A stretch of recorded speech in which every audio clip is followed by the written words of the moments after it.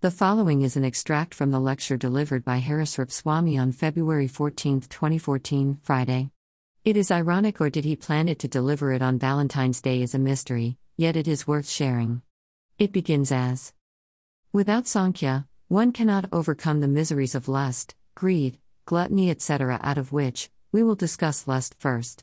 Let us first define what lust is. Lust is the mutual attraction between male and female, sexual desire, or the desire to enjoy sexual pleasures. The intention may not be sexual in the beginning, but lust develops over time. Thus the matter of discussion is lust pleasurable or abominable? I wish that anyone and everyone who read this article should honestly think for oneself. Does he or she believe that lust is pleasure or abominable? And as well understand the reason as to why he or she finds it pleasurable or abominable? No need to cheat yourself. If you find it pleasurable, it is okay.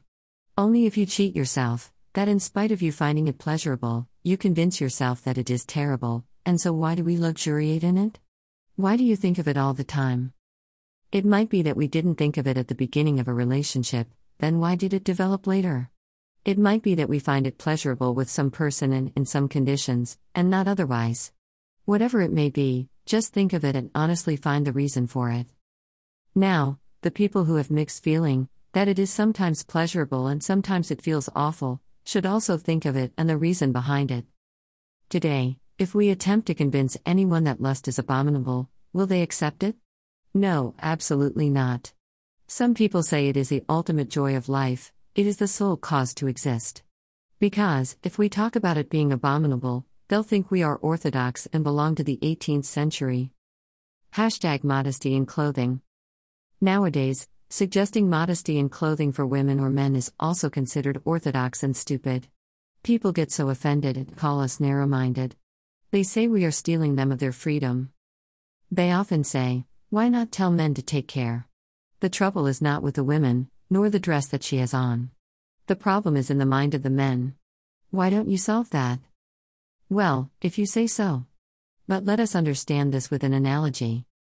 Suppose we have extremely rare and precious diamonds, and we have to keep them with us always. And the whole world knows we hold it and they covet it. Then would we try to convince the robbers that please don't rob it? Or would we attempt our best to protect it? We would call for every necessary step, and even more, make sure it is safe. Everyone realizes the importance of the protection provided for gold and other wealth and the caution one keeps to make it secure. Will the earth ever be void of robbers? What if we say there is no need to secure it, keep it open? I feel suffocation and my freedom is lost. The problem is not with me, it is with the people, the world, the robbers who covet it. Why don't you preach them it is not good to rob anyone? Does it sound practical? Hence we have modesty in clothing and conduct for women. Hence there are some restrictions for women. Hence, come home on time, keep your elders informed about where you are, don't hang out and get close with men so much. And mind you, men are not liberal either, they have their restrictions too. There is a job for men too. But women being more vulnerable, they are made more aware of their limits, because it is useless considering the earth is free of robbers. Now if a person robbed because of his carelessness, whom do we blame? The robber or the victim? It is us who has to take care of our dignity and integrity, we can't and we shouldn't blame others for our carelessness. So, this discussion is for the person who wants to maintain dignity and integrity and wants to progress spiritually, the rest can have fun and suffer the consequences of it. Let us discuss a few points, and then one can decide whether lust is pleasurable or abominable. In Vakanamrut Pratham 34, Lord Swaminarayan says, since the day Bhagwan created this world, he has set it in motion in such a way that he will not have to make an effort again. In fact, he has devised it in such a way that procreation occurs automatically.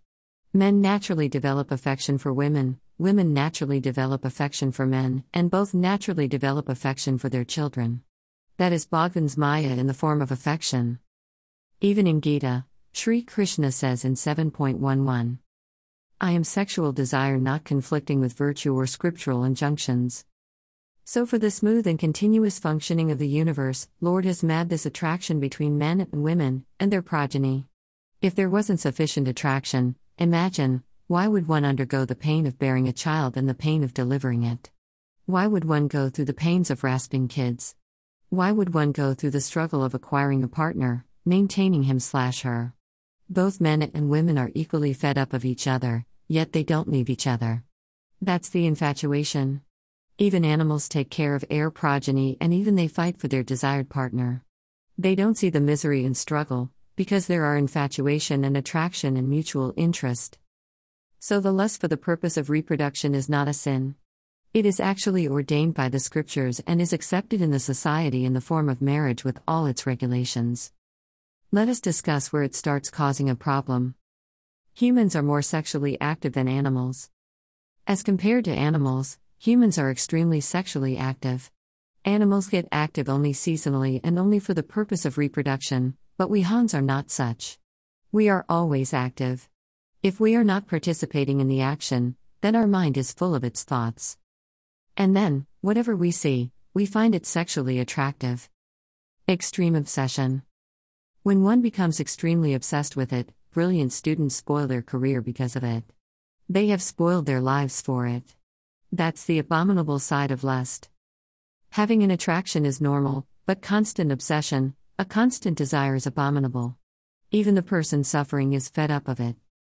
It isn't restricted to one person. The desire is not satiated by just one person. It wants more and more out of one person, and then it moves on to the next. It is like a predator. Even if one is married, one is attracted to whatever one sees. Even females cheat, it's not just the men. The story Alauddin Khilji and Queen Padmini. Just for fulfilling his desire, 2 armies fought, killing and injuring so many people, so many children orphaned, so many wives widowed. One cannot restrain it even if he knows it can kill him.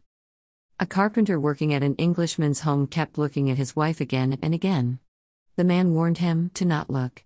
Yet he couldn't stop himself, and at last, he got angry and scooped the carpenter's eyes out by his own tool. One keeps going back to it, even though he has experienced pain and hurt from it. A man in love with a woman, but her parents didn't approve of him. So they beat him up and threw him into a fence of cactus. His whole body was pierced with thorns. It took him 6 months to recover, yet he went back to meet her the moment he recovered.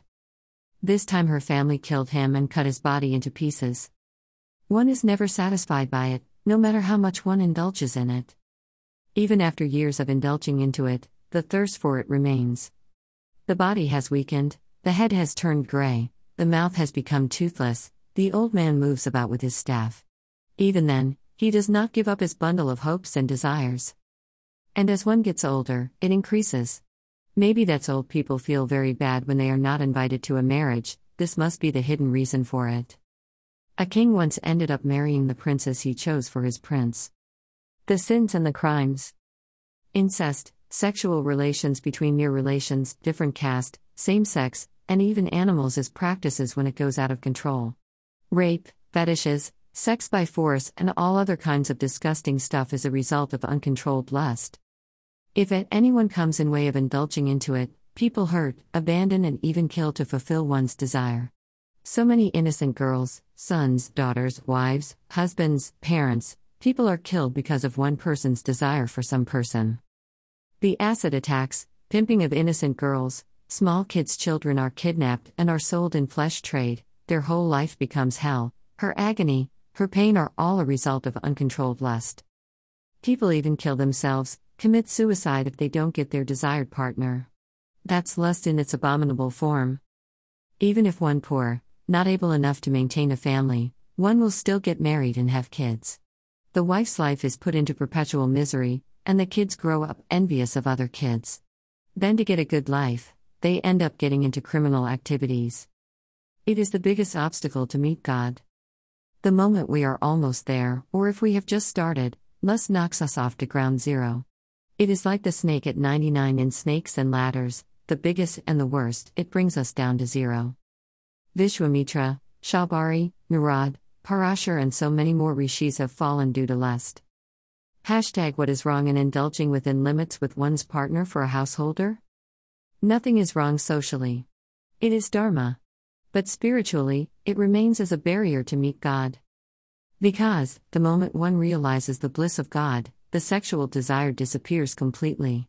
And if one has even a tiny bit of desire for sexual pleasure, then he will never experience God's bliss, not even a glimpse in his dream. So, dear people, our opinion, that lust is pleasurable, is just a misconception. It is just abominable. We won't see the misery until we infatuated and attracted to it. The moment the infatuation is gone, all of its abominable nature will be evident to us. May God help us overcome lust. Greater than more than anything else, devotion to God and knowledge and association of true saints, and the grace of true saints and God will help you overcome lust. Having other hobbies will divert your mind, but devotion for God and prayers will purify your mind. The ill effects of lust highlighted by Lord Swaminarayan in Dharmamrut. Bhagwan Sri Hari said, O Muni. Just as an ocean is the source of all water, lust is considered the origin of all vices. Many yogis who had attained the status of Brahm considered the pleasure of women greater than the pleasure of Akshar Brahm. Even the scholars address the assemblies of women under the pretext of spreading bhakti is due to their unquenched lascivious desires. To enjoy the proximity of men, the women falsely opine that there is no difference between Bhagwan and his devotees and serve male devotees willingly. A male guru teaches a female disciple to develop a closer relationship with her, and a male disciple seeks a female guru for the same purpose. A man commits adultery with a mother, sister, daughter, a widow and guru's wife due to his unbridled lascivious desires. Even the pious Brahmins are led to prostitutes and women of lowly birth to fulfill their sexual desires. Often a man has sex with another man or animals to fulfill his unrestrained sexual urges. Even the great Tyagis engage in masturbation like a monkey due to their heightened sexual desires. Fulfillment of lascivious desires with anybody, and at any cost, leads to the bastardization of the population and a breakdown of the Varna and Ashram system. A man kills a woman and a woman kills her husband or father just to remove the so-called obstacles in their pursuits of sexual desires. Even a Brahmin indulges in the consumption of meat and alcohol and speaking lies just to fulfill his lascivious desires. Anger, conceit, jealousy, ego, hypocrisy, brazenness, infamy, infatuation, memory loss, and the inability to distinguish between right and wrong are some of the vices which are associated with lust.